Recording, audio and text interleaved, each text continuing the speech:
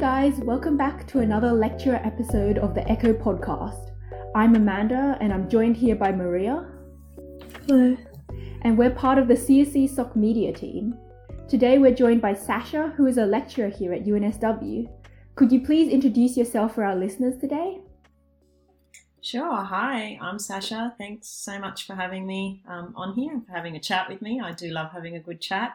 I am the new EF lecturer hire at CSE, but I have been around CSE for a very long time as a casual lecturer as well. Perfect.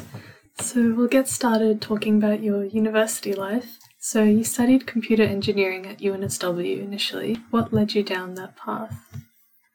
That's a very good question. I guess I've always loved to tinker, even as when I was sort of 6, 7, build things, put things together, take things apart, have parts left over.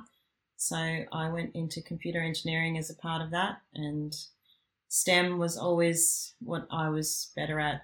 I could see the world in numbers, so kind of cut out a lot of other paths and directed me towards either a pure maths degree or computer engineering. So is there a reason why you chose computer engineering over computer science or software engineering? Yeah, so that's a big part of it. I suppose this is quite funny. I didn't actually want to do much coding. I wanted to tinker. So that's why I didn't do software engineering. I did computer engineering instead, because there was the opportunities to, well, what I didn't realise at the time, to do half of the electrical engineering degree as well. Oh, it's pretty cool. Just out of interest, why not just start with like a pure electrical engineering degree? Why computer engineering? I think, I suppose I didn't really know much about electrical engineering when I was at school. It was more about computers and computing, and I guess I spent so much time tinkering with computers, I really just kind of went straight to computer engineering without sort of really knowing what it's about, actually, really. Mm-hmm. Fair enough. Me too, actually. My degree. So moving on a bit, you did a number of dissertations as part of your uni life. Why did you decide to pursue research? Well, it all started as, I guess, the first one, the honours one, and I really enjoyed doing that. And then I did a combined, joint computer engineering degree together with a Masters of Biomedical Engineering. So that was straight away 2 dissertations before I even sort of graduated first time. And then I went out to do, to industry, and I spent a few years in the industry before coming back to do another dissertation whilst working as well, just because I guess, with work, when you go out into the industry, you're doing sort of, especially when you just start out, you're doing sort of all the same stuff and it gets a bit repetitive. So it was fun to go out and research different things in different areas that are there.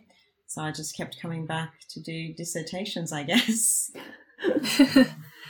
So you really enjoyed the research process?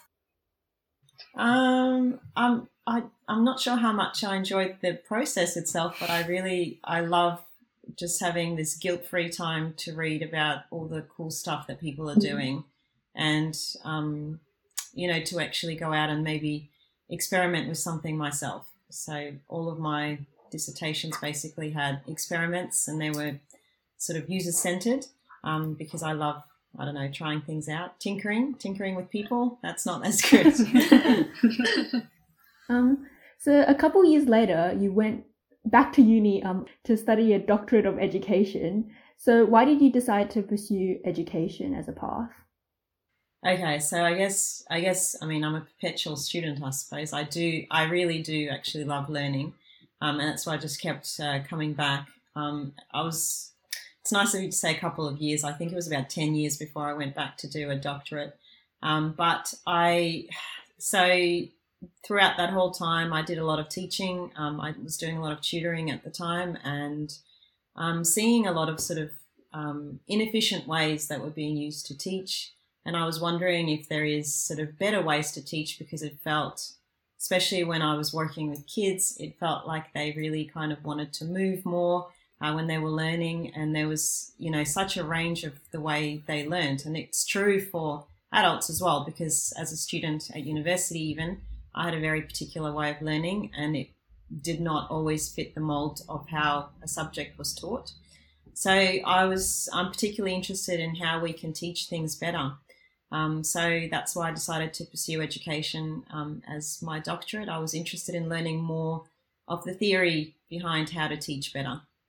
Yeah. What was your main takeaway then? What was like the biggest thing that you learned could help you like teach better? Oh, well, my area always has been, even when I was doing computer dissertations and HCI, then going to applying it to education. So the area of research is cognitive load theory. I don't know if you've ever heard of it, but it just makes so much sense. It's basically when we learn, there is a certain cognitive load associated with that. So how much of our brain power is taken up by the learning, how much of it is taken up by the materials that are presented to us and are taking away from the actual learning taking place.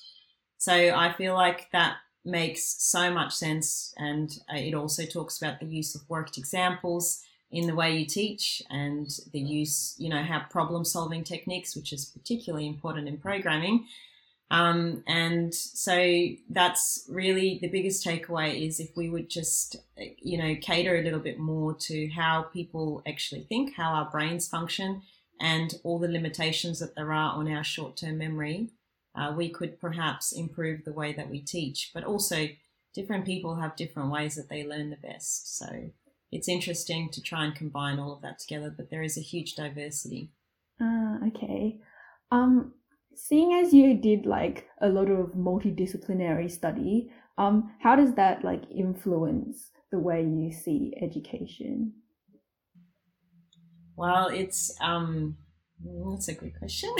I guess it's so. You guys would have probably seen this as well, but I feel like in every like stream of engineering, education, law, everyone they learn slightly differently as well. It's been fascinating to see that.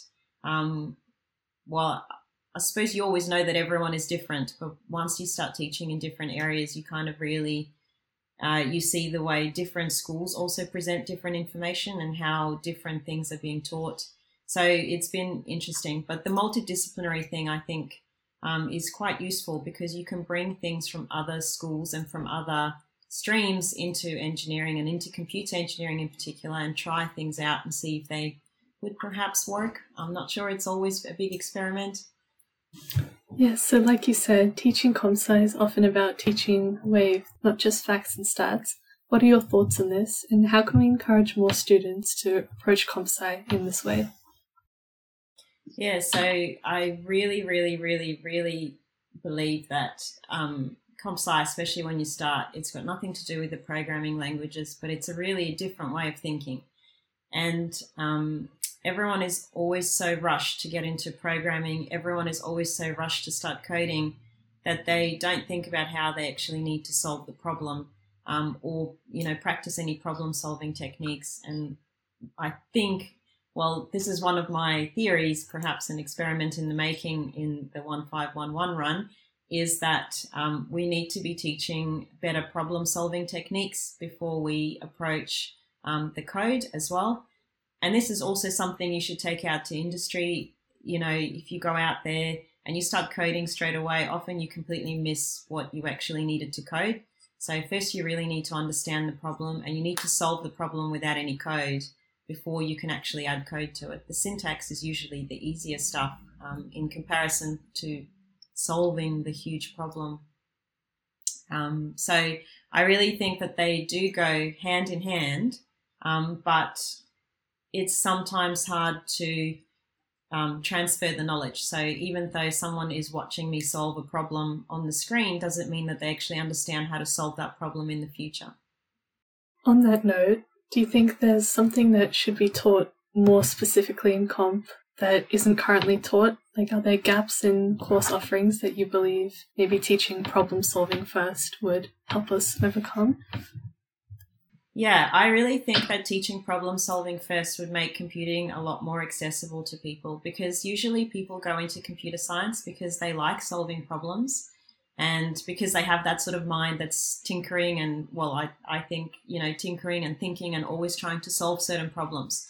But with cognitive load theory and everything that I've learned as well, it's actually quite hard to solve a problem that you've never seen a similar problem of before. You just don't have the bank to do it. And so often that really switches the students off, which is a real shame, because it's in no way saying that they are not capable of doing the degree. It's just saying that they haven't encountered this kind of problem yet, and they just need to see that kind of problem to be able to solve a similar problem. So on that note, what do you think the future of CSC education will be like? Is this a path that you want to pursue?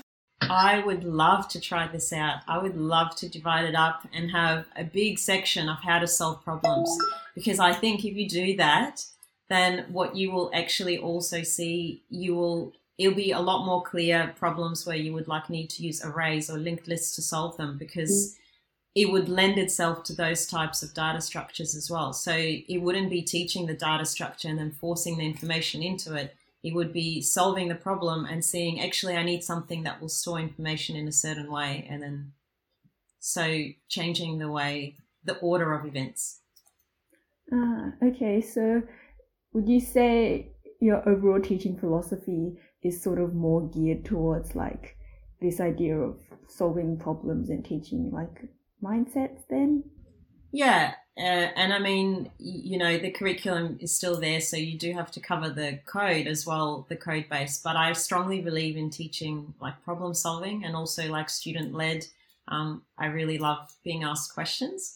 So I hope the online environment is so different. It's been a year of, not more than a year now of not seeing any faces in a lecture theatre, which is so sad. Back to the screens, but hopefully sometimes I've noticed people will ask more questions, but I think maybe by term 3 and week sort of 12 of lockdown, I think everyone's exhausted and there might be no questions at all. So I hope that we can maintain that sort of interactive pace and people ask lots and lots of questions, because that is also a great way to learn. No question is too basic. Every question builds up knowledge and is important.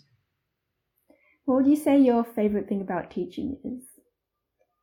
I really love chatting with the students as well. So that's why I really miss the lecture theatres as well, because then students would usually approach you afterwards and you kind of get to know a little bit more about what they're doing.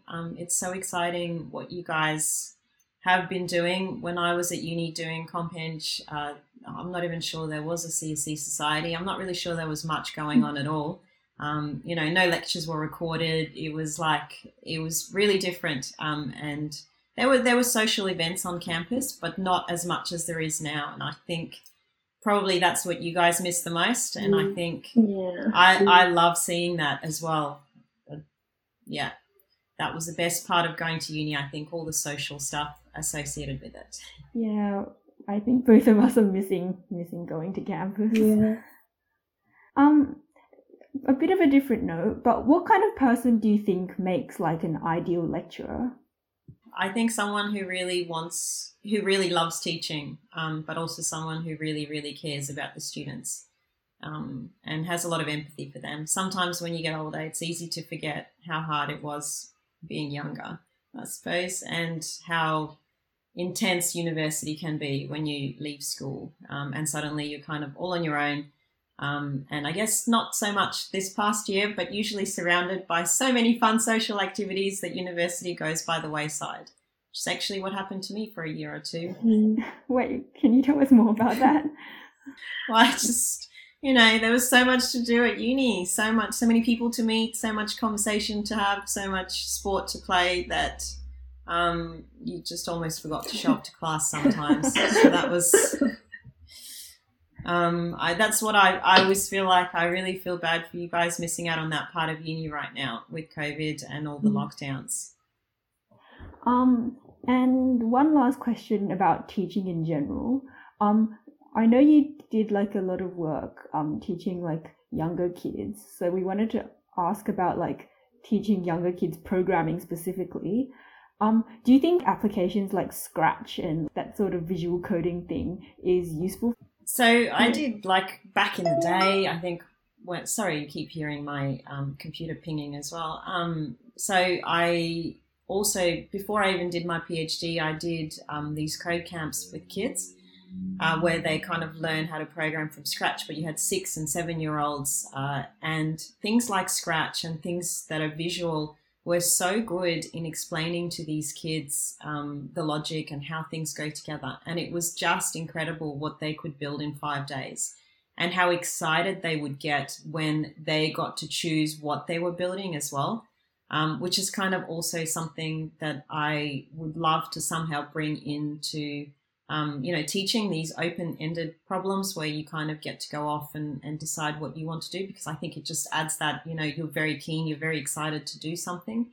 I think things like Scratch are incredibly useful for kids to visualize things before they can break off into, doing actual code, because, seeing the terminal window or seeing, even like Visual Studio, like seeing those windows is very overwhelming, especially when you're young. You really want something basic that does not place a lot of load, where they get to, move things around and they get to make mistakes, and it doesn't feel like a big deal, because sometimes when you're coding and you compile something and it spits out at you a page of warnings and errors, it's very intense. It's very confronting.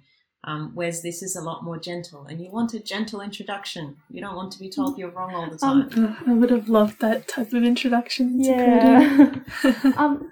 Speaking of introductions to coding, your next teaching project is Comp 1511, CSE's notorious beginner programming course.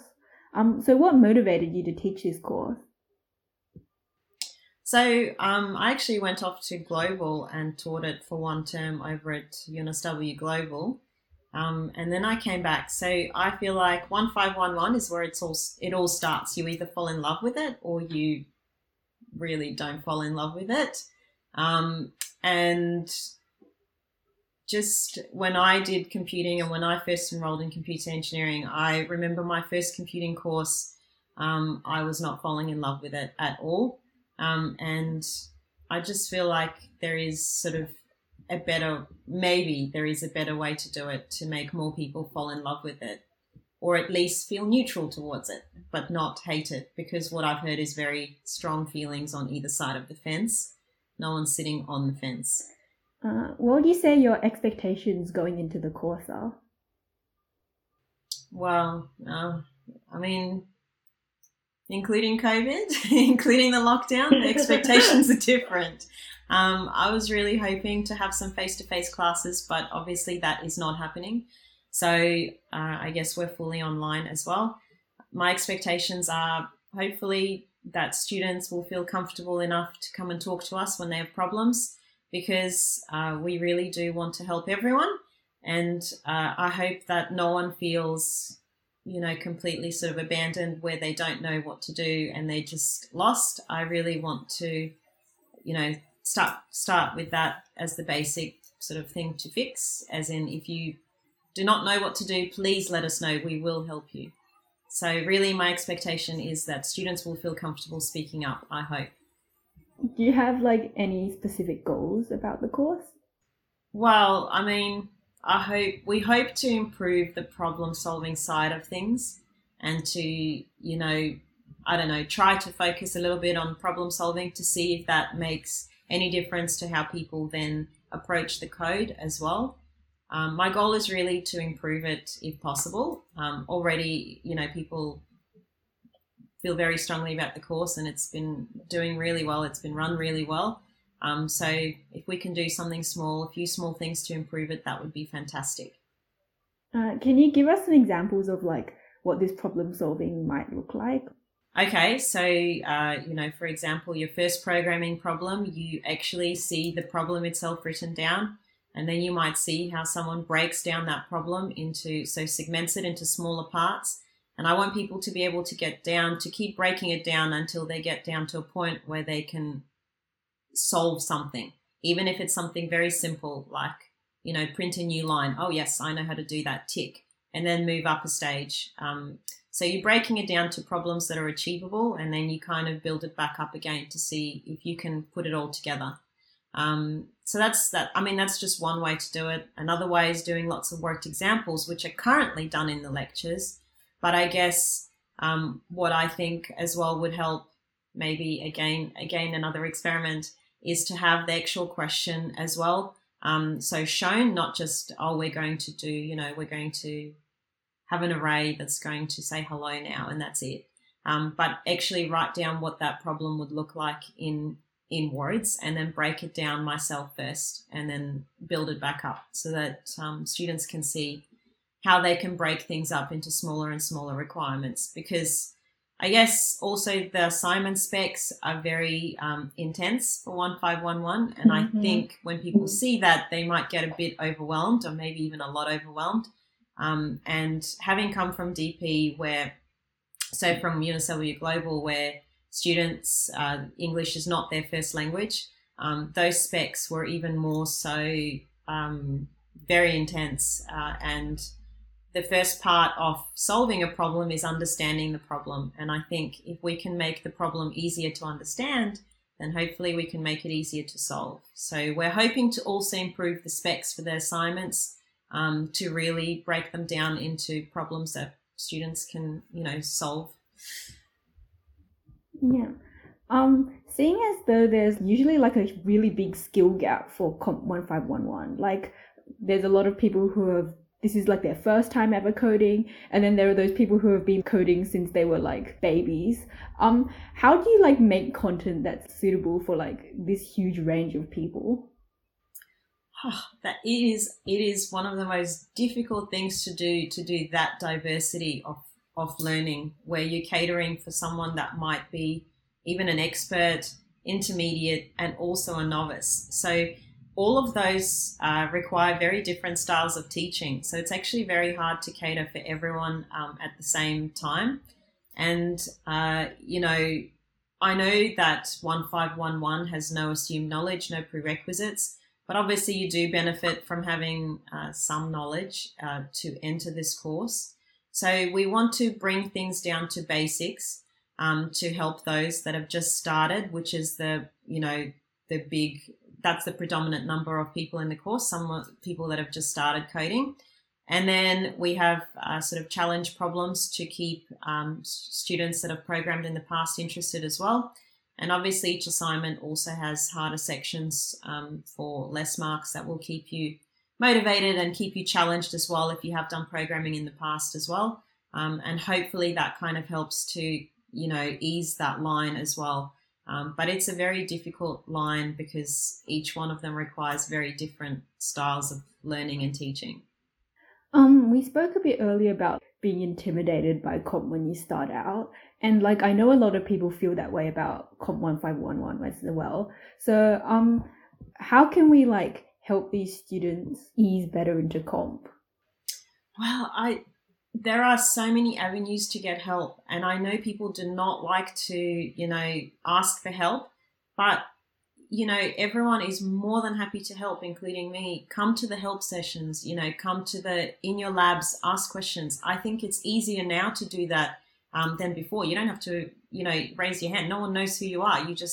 You go into the tutor's breakout room, it's you and the tutor, and you can get almost one-on-one help.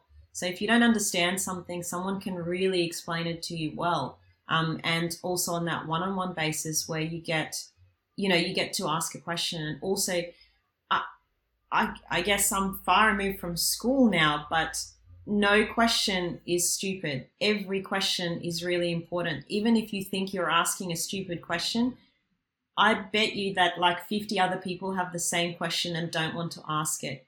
I think once you have a small misunderstanding or a small gap that you've missed, it really builds up and leads to gaps further on. If you can ask those basic questions, they help so much to build your understanding. And it makes a huge difference to then solving much harder problems as well. So I think please, if you are listening and you're going to join us in 1511, please feel free to ask questions. Lots of questions in the lecture, after the lecture, on the forums, in the help sessions, because we're happy to answer them, and we've set ourselves up in such a way that we have enough people to answer all of your questions. I know that normally when we're in person, tutors will like go around the labs to see if anyone has issues. How do we like check up on students during lockdown and like make sure that they're still going okay, even if they may be too shy to ask questions? Yeah, so one way we've sort of tried to do it, and we're going to be doing it in term three, is if someone doesn't submit a few weeks of labs, we will email them to check that they're doing okay, and if they need any help, or if they haven't submitted part of their assignment, we will check in with them to see if they're okay and if they need any help. And the biggest thing is we are not there to shame you into submitting something. We really just want to see if you need some help, because it can get very overwhelming. You're doing quite a few subjects. Lockdown fatigue is real. Everyone is over it. So sometimes you just need a little bit of help to get, or a little bit of motivation, a little bit of oomph to get you started. And hopefully we can provide that. I hope so. Yes, so now moving on from 1511, before deciding to teach this course, you also lectured Comp 3511, 4511, and Design 2000, all of which focus largely on UI, UX design, and human interaction with technology. So why did you decide to switch from something down that path to 1511? So my area is cognitive load theory, which applies to both really. And so I will still be returning to DESN because I really, really, really love that user-centered design. And having been out in industry, I've seen that, when you rush to code, you don't check with your stakeholders. You have bad requirements. The whole project is usually just a dumpster fire. So the principles are the same, like how do the limitations of our working memory affect, what we do. And so in 1511, that is really affecting, how we solve our problems. And I feel also, we introduce people to computing, and we go 2 subjects before we even tell them about requirements, which I think also should be shifted, towards the beginning, where people are forced to break down that problem and find what requirements they're trying to get from a problem. So I don't know. I just wanted to see how 1511 is done, what we can do to improve the student experience overall, and also what we can, do to improve problem solving, and maybe just see how I've always done sort of 3rd year computing, 4th year computing. I'm interested to see how it is in the 1st year, where you really either get the students to love it or they are really not into it. I did have one student do HCI where, that was their 3rd year, and they basically wrote me an email saying, I've done 3 years worth of computing now and I never really particularly enjoyed any of it, which is, I feel like you should change degrees at that point. But finally I found something that, that I quite enjoy in computing. And so I feel like if we have more people like me who are not just all about coding in 1st year computing, I can also show you that there are different paths to take in computing. Coding might not be for you. It is a skill in itself, and it's, a certain problem solving skill. And it's okay if you're not the best at it. There are other things in computing that can hold your interest and that can keep you excited about your career choices as well, because it's something that you will go out there and you'll do for a long time afterwards. So I hope that I can bring that with me, just this different aspect and knowledge that you can go another way. You don't have to just code. Yes, so other than that problem-solving aspect, is there anything else you learned from teaching these 3rd or 4th year courses that you wanted to translate into 1511? Oh, one thing I would love to translate is good error messages to start with. That is one of the cornerstones of good computing. And I've seen people write error messages, printf, error in big letters, exclamation mark, close quotation marks, done. That is not a good error message. It has not said anything. You haven't done anything. You haven't told the user anything. So you haven't told them what's happened, why it's happened, or how to recover from the error. I hope to bring that forward as well. And also, I'm a bit of a perfectionist with code style. I really love, if you don't have nice looking code that I cannot read, I don't want to read it. And that comes from my time in the industry.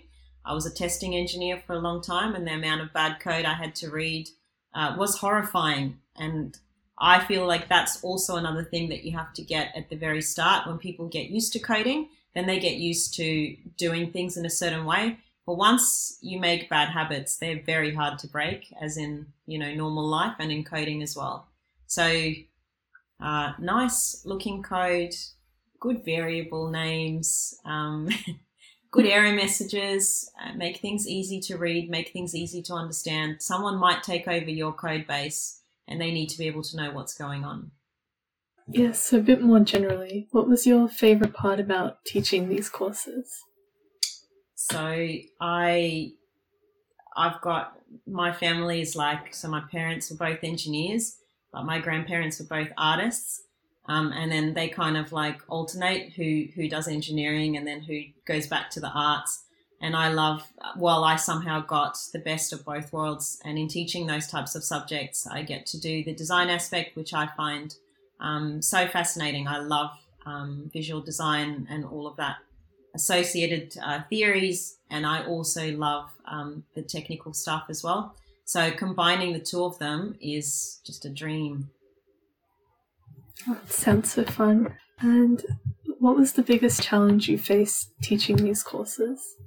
Well, I think one of the biggest challenges is by the time people get to third and fourth year, they don't take those types of things seriously. They've done coding for so long, and then they kind of get there and it's a very sort of human-centered approach. They suddenly get taught something completely different. Suddenly you're bringing in visual design. And I think students are not as into it as they are into code. They don't think it's done out in the real world, which it is. So I think that's a huge challenge. And for them to then go on and use these principles as well, there's not really that much left of their degree. So I hope that they take some of it out to industry, but I think we really need more those types of courses to show students that there is a path and there is, designing your software with the user in mind is a pretty good idea. And on that note, are there any courses you think that are a must-take in university that can maybe bridge this gap between, as you say, the third year, maybe the first year where it's very code-focused? Well, I'd be very biased. I'd say Comp 3511, Comp 4511, DESNT. Well, I guess everyone will have to take DESNT at some stage because that's becoming a core course, or it was always a core course, I think. I'm not sure. But I guess that will improve in how it's taught as well, and hopefully that will help to bridge the gap. And then they're hoping, I think, to bring more of those types of courses. I think those project-based courses are really important as well. Your soft skills are very, very, very important when you go out to industry. It's super important to be able to work as part of a team, to be able to communicate well, and to learn how to sort of deal with different members of a group as well.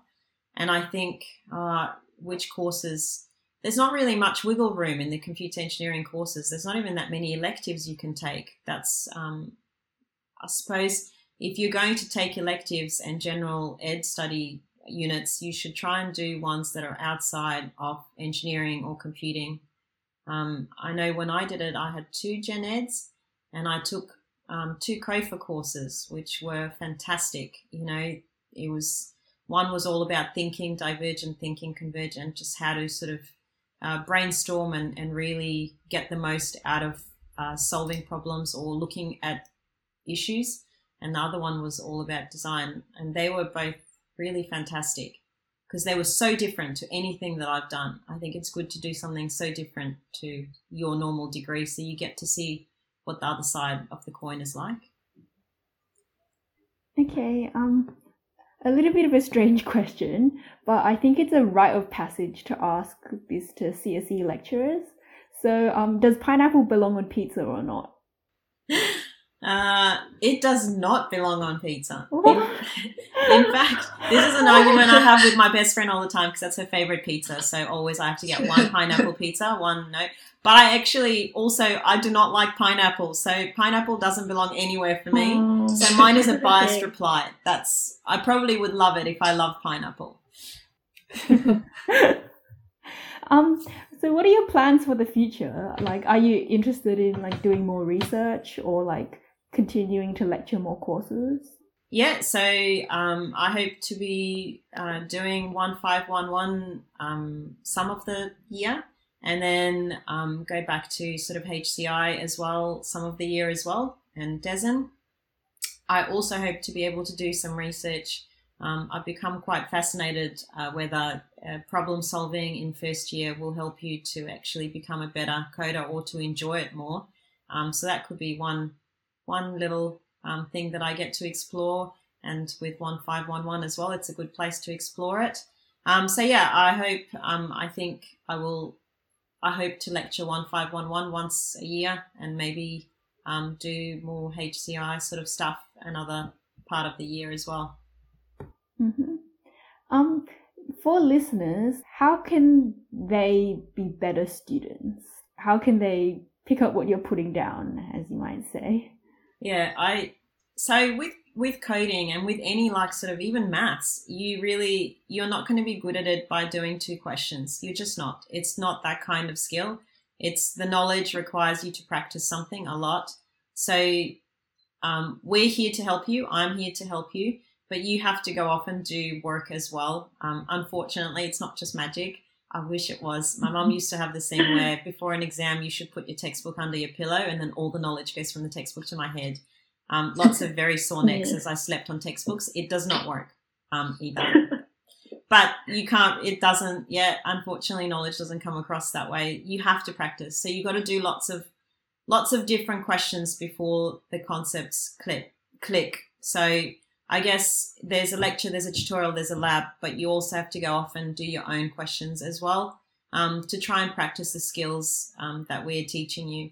So you do have to do quite a lot of work to succeed in computing, I feel. If you could give any advice to students listening to this podcast, what would it be? Ask lots of questions. I feel like I'm a broken record.